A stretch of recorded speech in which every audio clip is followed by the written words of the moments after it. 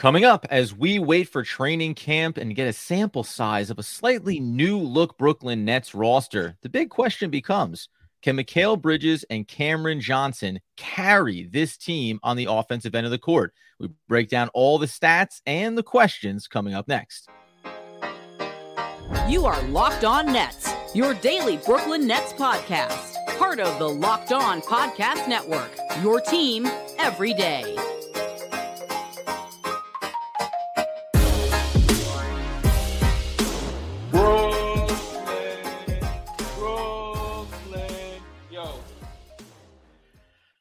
Yes, my friends. It is the Locked On Nets podcast right here on the Locked On Podcast Network. It's your team, the Brooklyn Nets, every single day. Over there, you're going to find Doug Norrie. He's the owner-operator of DFSR for all your daily fantasy sports rankings. From DraftKings to FanDuel, he's got you covered. I'm Adam Arbright, breaking down the New York Football Giants on the One Giant podcast. My boy, Andy Mack, we thank you for making us your first listen of the day. And let you know, today's episode is brought to you by Prize Picks. First-time users can receive a 100% instant deposit match up to $100 with promo code Locked On. That's prizepicks.com, promo code Locked On. And Doug, for all the speculation about what could be for the Brooklyn Nets, what is Mikal Bridges and Cameron Johnson being the focal centerpieces of this roster going to the upcoming season.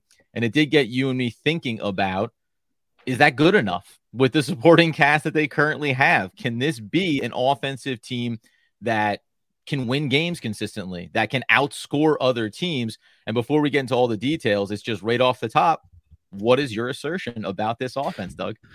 Yeah, now that we have sort of like at least a top-down look at what the offense, or the roster is going to look like, short of a trade here coming in the summer, which is starting to look increasingly unlikely. It's time to start looking about how this team could and maybe should perform. And I think, and then the Nets fans aren't going to want to hear it, but I think that right off the bat, we have to say, I think we could be looking at an offense that could have significant struggles this season. And I think there's a lot of reasons why. And later in the week, we'll talk about the defense, which we're not going to have the same opinion about, right? But in terms of just offensive sort of firepower, offensive acumen, pieces that sort of fit together in a really logical way, and just some numbers too that could be a bit troubling. I do think this offense, even for all the gains that Mikal Bridges made, and Cameron Johnson and some of the other pieces they moved into the offseason, I'm of the mind that this offense could be a real struggle this season, and I think Nets fans need to start preparing themselves. Yeah, and it's interesting, too, because we're going to focus, obviously, on these two players and individually and then collectively what this team put forth over the back half that last 27 games of the past season, even into the playoff series, by the way, which I actually think is informative on both these guys. But if we look at Mikal Bridges to start, you mentioned it there. Yeah, he advanced so much of his game coming over from Phoenix, looking at the three-point shooting that still stayed consistent despite taking 2 more attempts per game after joining Brooklyn. The shots from the field, again, marginally higher on a much higher volume, 26 points per game.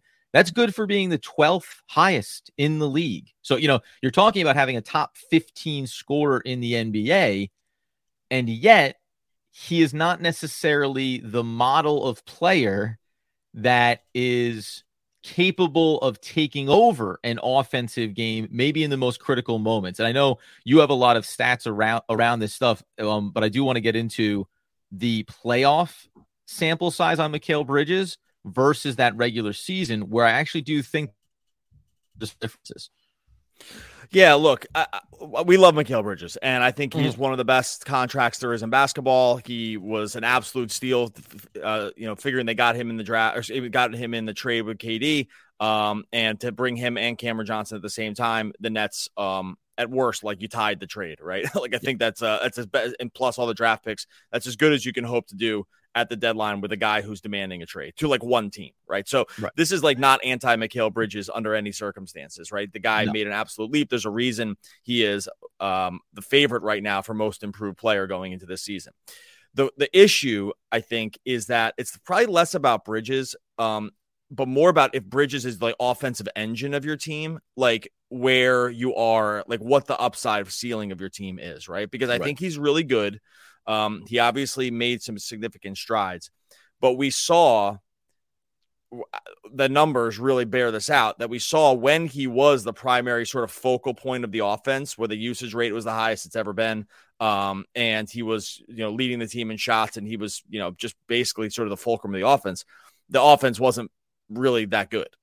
Right. And I know they have another season of cohesion, and there's, this is, there's the makeup of the team is slightly different here, but Bridges is just, it's just like, and maybe you want to say to yourself, hey, Bridges is good, but like the rest of it's not as good. It's not good enough. I can hear that case too. And maybe less about Bridges and more about supporting cast, but like the numbers just bear it out. Like the negative net rating when in the playoff was a real struggle. I sometimes tend to not want to like see that as like the be all end all of like what their, ultimate thing is doing, because there's one team and everything else. Right. But I don't know, like in terms of just overall sort of abilities and overall the way he plays his game, he's an awesome piece. I think he probably works more as a complementary piece in like a really, really good team and good offense. But when the ask is to have him be like your most important player on offense, I do think there's probably limited upside on what the team can be. Yeah, it's funny too, because I think it's important to keep hammering this. Love Mikal Bridges. And you mentioned it there about, part of me looks at it as it's everything else around him, right? If you put Mikal Bridges and just think about any number of top 30 players around the league, and you put one or two of those guys, another top 50 player in there with them, well, all of a sudden everything opens up for Mikal Bridges in a different way. And I do think, whether it's the Dennis Smith Juniors of the world or the Lonnie Walkers, like they've retweaked the supporting cast in a way that I think you hope starts to balance the offense more, where Mikal Bridges' opportunities look a little bit cleaner. You mentioned specifically about, so there's two things that I thought were interesting. The first one is the playoff performance. Now, again, we even said then that by the time he got to the playoffs and as that series wore on, I think everybody, right, lost a little bit of their legs. He still shot Mikal 40% from beyond the arc, at six attempts per game, and was still a 24 point score. However, it just did not look like someone who could take the ball as currently constructed and go and get you a bucket every time down the court. And more specifically, because we're going to do this with Cameron Johnson coming up here too. More specifically, this is for the season overall. I thought it was worth noting. Mikal Bridges is a minus 2.1 in clutch moments, shooting 22% from the field, 20% from beyond the arc. Like that, I think, when we talk about a bucket getter, I don't know if that is Mikal, right? And that's probably this defining difference about when you look at a player like this versus looking at, labeling him a 1A or a 1B, rather than the 1A, right? It is these little marginal things that actually end up not only impacting his game, but then everybody else's, making more opportunities for other players.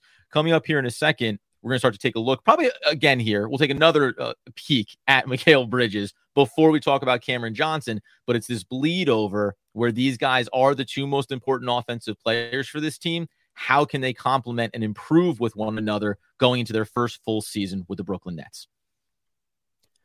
All right, before we get to that, going to tell you about our friends over at Prize Picks. Prize Picks is daily fantasy made easy. That's because all you're doing over on Prize Picks is you're making entries and you're trying to figure out it's going to be more or less than the Prize Picks numbers. You're not wrestling with salaries like some of these other daily fantasy sites. You're not going up against a bunch of sharks in the water. It's just you versus the numbers that Prize Picks give you, and they have it broken down, every single way.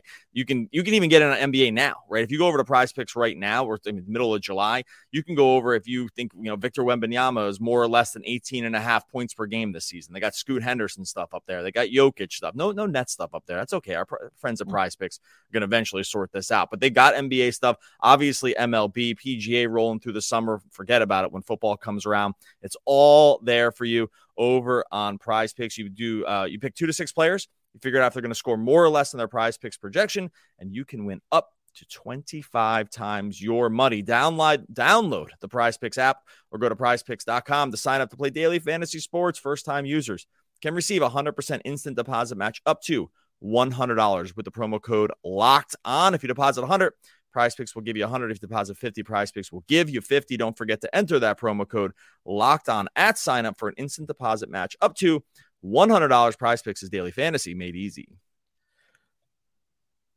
Okay, so before we get into the conversation on Cameron Johnson, as we're discussing what we think this offense can be for the Brooklyn Nets, and you and I at least I think agree that there could be a bit of a struggle. I will say by the end of this episode, you're going to feel like Adam Armbrecht is offering you some more optimism than Doug Norrie might be.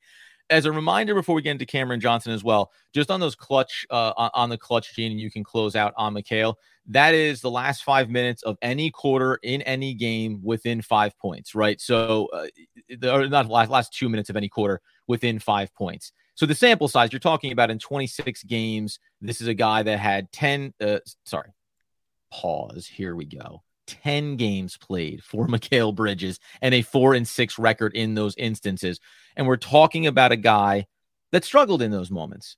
Now, is that new system, new team, new opportunity still adjusting? Or is that confirmation that he's not that guy? That's really, I think, where I wanted to go with you. I think he is a really skilled offensive player. So this is why I'm trying to like thread this needle of, saying that, because the efficiency numbers are decent over the course of the larger sample size. I'm taking it from I took it from February 14th. So that's like 3 games in with the Brooklyn run, right? So a few games to get your feet wet. Now away you go. The offensive rating was okay. True shooting over 61%. Okay, 55% effective field goal percentage, 30% usage, which like I said, was way higher than they've been in the past. I think he in a vacuum is a fine offensive player. It's mostly just like I said, the whole view of the team, and we'll talk about this Cameron Johnson, and we'll talk about some of these other guys because it's not all Mikal Bridges here. I want to be clear too. Like our case for the Nets, not being maybe a top flight offense is not all because there's plenty of other reasons here. It's not all Mikal Bridges, right? It's most of my optimism is around having Mikal Bridges, right? It's mostly that my concern is kind of falls after him and that he's really good, but he's not like a transcendent offensive talent. And here's the issue. When you are not a transcendent offensive talent combined with the rest of the supporting cast, which I guess we can start getting into now, that's more of the issue.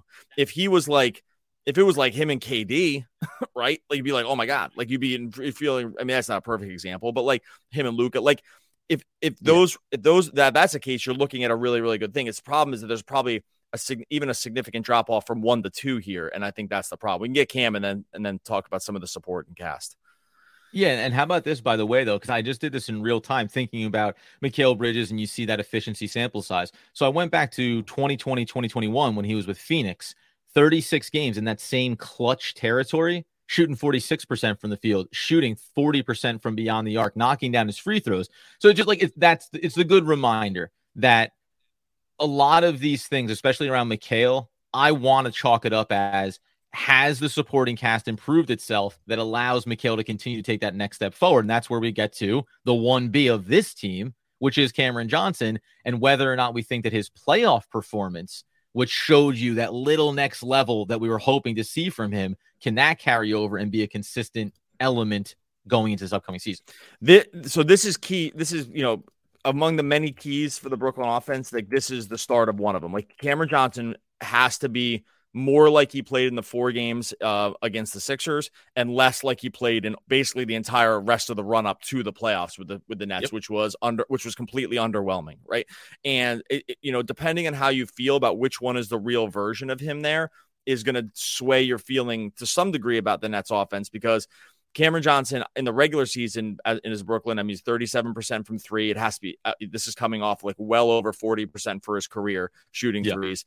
The field goal percentage, the field goal for percentage from 2s was actually up a little bit, but he was taking more shots there. That's probably a good sign for like how the offense effectively needs to run here, because he's going to need to be more than just a spot up 3-point shooter, right? Like he shot 43% from the field, and then he shot 51% in the playoffs just overall. If he's that guy, I would start changing my tune a little bit. I don't know which sample size to trust, and when I'm not sure which sample size to trust, it's going to be a little bit more of a wait and see / the bigger one, right? Because the bigger one is the one that looks a little worse, but the overall career looks a little better. But again, like with Bridges, and that we're going to find this out, both of these guys were effectively asked to do much different things than they were asked to do in Phoenix, and that can take time as well. And so if you think that the gains that can be made from being asked to do different things, to like not being on a team with Chris Paul and Devin Booker and DeAndre Ayton, and now sort of leading an offense, if the efficiency can stay in the best versions of these guys' selves, then you do have to give them a bit of a bump up, right? Mm-hmm. But it's a big ask. These are just different than these guys have played for their whole careers. And I think I would trust Bridges to be able to carry it over more than Johnson at this point. But, that could end up looking foolish. That's interesting too, because in real time, my other thought is when you look at the playoffs and he bumps the percentages are all better and he ends up scoring a couple more points per game, 18.5 in those 4 games. But I did think about how much of that is the byproduct of if you're, the 76ers, you're saying, yeah, Cameron Johnson, you can get yours, right? Which I think is the other factor with Cam Johnson and him needing to take that step forward is alleviating the pressure, the focus, the singular identification as, well, if we take Mikal Bridges out of the game, supporting cast come beat us, right? And that's different than when it was the Kevin Durant-led Brooklyn Nets, because for any team to say, well, we'll take Kevin Durant out of the equation. Well, you can't take him out of the equation, right? He can beat your double teams. He can shoot over anybody, all of those things. If you start to make it where Cameron Johnson, in theory, 30% of the time, 35% of the games needs to be able to take over for big stretches when the opposition tries to mitigate Mikal Bridges, that's my, not honestly problem, but that is my curiosity, because we talked about this too. I think that Cameron Johnson does have another element to his game. You talked about the different things that he had to do. If he can do a little more off the dribble work, if he can go at the basket a little bit more, that does make me look at him as being a more complete player, not a one-to-one, but we always talked about how you try to take out Joe Harris from the equation and you put in a player like Cameron Johnson. You go, yeah, a little more athletic, better on ball, better off the dribble, right? Like all of those things get elevated in a positive way. But what's the threshold? Because in my mind, I'll say my optimism is that Cameron Johnson is going to be a 20-point scorer this season.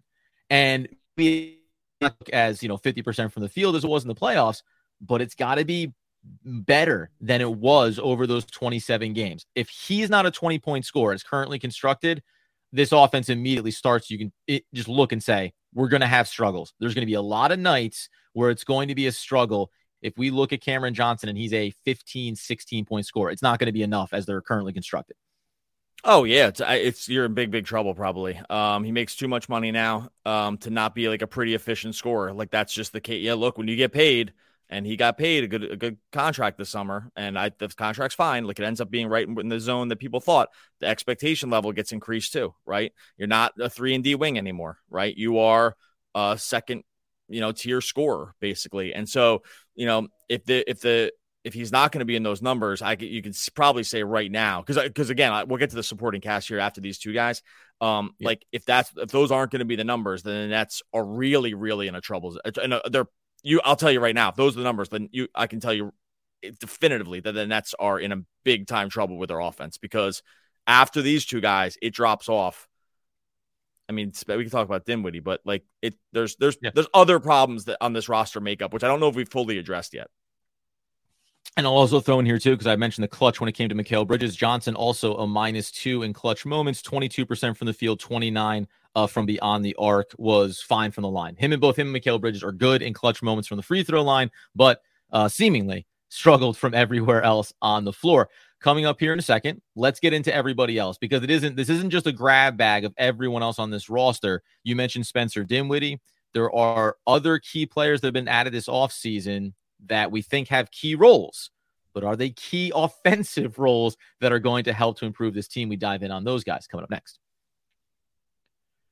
Okay, so let's start then as we're looking at the Brooklyn Nets offense and trying to determine whether or not there's reasons to be optimistic that as currently constructed, they can be a winning basketball team based on the offensive performances of this team. Now, when we go to get into Spencer Dinwiddie here, because I think he's the next logical guy to mention among others, I will also just throw this out. I went and looked at Bridges, Johnson, Dinwiddie, and Claxton, because that's your core four, right? And I also took Claxton out of the lineup because he can impact things both positively and negatively on each end of the floor. The four of them together over 416 minutes, 116 offensive, 109 defensive. Without Claxton on the floor, 546 minutes, 118 offense, 110 defense. There's something that in those numbers that makes me think this is about an off-season about refining the system, about everybody getting a chance to really work together going into a full regular season, that those numbers tell me they should have been a better than 500 team over those 27 games. For whatever reasons that they weren't, right? A couple of key moments, defensive lapses. Cameron Johnson talked about a different system, a different style of doing things, different terminology. It's probably a weak hook to hang my hat on, but I am looking at certain statistical numbers and going, they probably are better than what the record actually showed over those last 27 games. I memean, they might be, but here, look, I'm just going to say this other part too, because there's my biggest concern, and depending on how you feel about sort of how the moves that the Nets made, there's no denying that one thing that is going to almost for sure get worse with this team is 3-point shooting. I don't know how you can think it's going to get a lot better, right? They basically offload whatever you thought of these guys. They offloaded their two best 3-point shooters easily, right? In Joe Harris and Seth Curry, and Yuta Watanabe shot the lights out of the building over the course of the season, and he's gone too. And they were replaced with a guy in Dennis Smith Jr. who can't really shoot threes, and Lonnie Walker, who's fine, and Darius Baisley, who's not really been able to shoot threes. And so I am a little, and this is probably, I should have just said this at the top. This is actually my biggest concern with the whole offense after you get past Bridges and Johnson, is that where is your floor spacing? Where is it? Do they have enough here? If Mikal Bridges has the gravity to draw the attention of the defense, who is there to punish them, right? Who is there to make them pay when those opportunities come? Dinwiddie's 3-point shooting stunk over the course of the second half of the season. They could have real problems here on the offensive end with this too, because so stemming from once you get past the two, and I'll throw Dinwiddie in as a driver of the offense. If you look at some of his stuff, the attacking the rim effective field goal percentage was really high. The pick and roll offense was bad, right? And so there's a give and take with his game that you need to probably try to figure out. You want to hope that Simmons is able to help you floor space, but do they have the guys to punish that? I'm not sure that they really do. Cam Thomas might be their next best 3-point shooter at this point. And is he really going to play? Does that make sense? These concerns past the individual guys, Bridges, Cam Johnson, as a collective, my biggest overall concern about this team's offensive ceiling, besides just who the personnel are at the top, is do they have enough shooting? I could say that they probably just don't. I don't know where you think it's coming from. It's they offloaded their best guys. Yeah, those guys had other problems, but they all hit threes and among the best in the league, and they're not there anymore. And later in this week, we have a lot of great shows lined up, and one of which is going to be looking at the defensive side of things. And I think that that's going to create this balanced perspective, right, about what you think they can achieve. Now, there's no denying that 3 points is worth more than 2. And if you don't have more 3-point shooters, you're going to struggle. When you mention a guy, I'll try to go with the positive side of this, or the optimistic side, I should say. When you mention a guy like Spencer Dinwiddie, we talked about this when they brought in Dennis Smith Jr. It's, hey, you brought in another pure table setter, offensive guy that can run the point for you. And in some ways, my optimism is also around getting the guys into their proper roles, getting them into the right lanes. Whether or not Spencer Dinwiddie has struggled at times or been streaky, you go back and you look at him when he played in Dallas, and guess what? The Nets don't have a Luka on this team, but you can see how the 3-point percentage can benefit by being off ball and waiting for those open opportunities. He shot a much better percentage with Dallas when he moved to Brooklyn because those 3-point looks came in different settings. So I do wonder about that. And I don't think we're going to belabor this when we talk offensively, but we will mention his name because I think you have to. If Ben Simmons is in the mix here from a offensive table setting facilitator, his size, the driving at the basket, those things do matter to me. And I think the question becomes, when you come out of these two trades between Dallas and between Phoenix, are the sum of these parts and the free agent moves you made this offseason, have you fully reconstructed the roster in a way that makes sense for you? Or are you still waiting on what Dorian Finney-Smith, Royce O'Neal, what works for us? Because otherwise we could be walking into another season where it's, we're almost there, but remember, we made all these moves out of necessity, not out of design. So that's always going to play a role to me about how consistent this offense can be. I want to get your thoughts and then hit just a couple of key stats here before we close out. And just remember too, like we talked about Bridges and Cam Johnson. I'm actually not worried about them. Like those guys can space the floor and hit threes. Again, like we said with Bridges too, the drop off after these guys is pretty stark.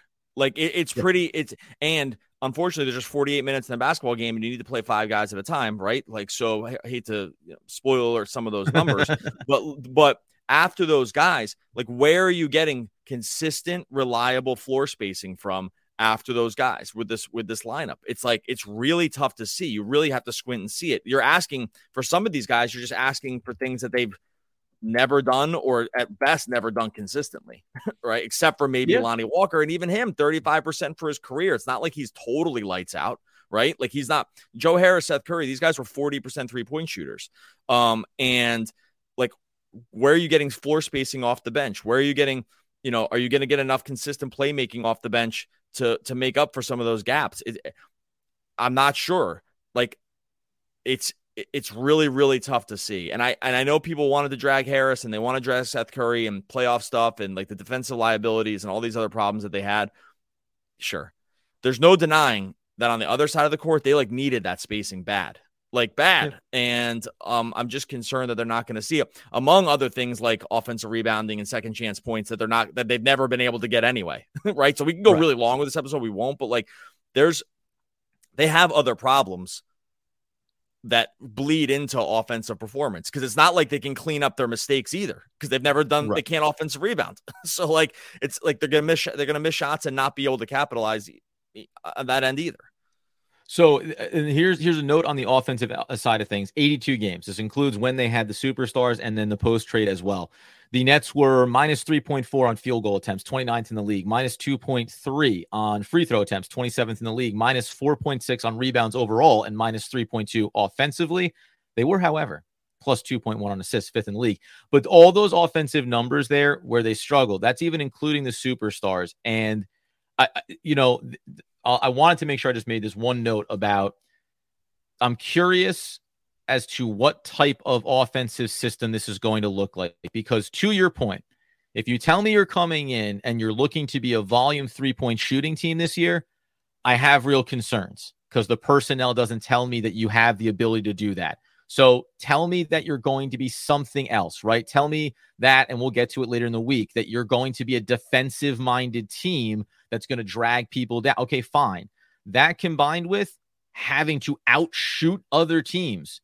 The Nets struggled when they had superstars. It didn't matter because they were superstars. So their shots were going in at a higher clip. If you're not going to have that higher percentage, then you need to be a team that on volume, just on attempts, can get yourself across the line in a lot of these situations. Or like to throw in it, just to piggyback that, or you're like, we create so much defensive chaos that when we add Simmons and Dennis Smith Jr. and maybe even Dinwiddie to some degree, like we're a really great transition team. Like, sure, can they be great? Right. Can they be great in transition because of the chaos you produce on the other end? I can see that. I will say that's a very difficult thing to rely on. Like, you can be a pace and push team. They have not been, maybe, but you're hoping there Simmons changes the whole equation. And maybe DSJ a little bit too. But and you can only work in transition when there's misses. There's no transition game on made buckets, right?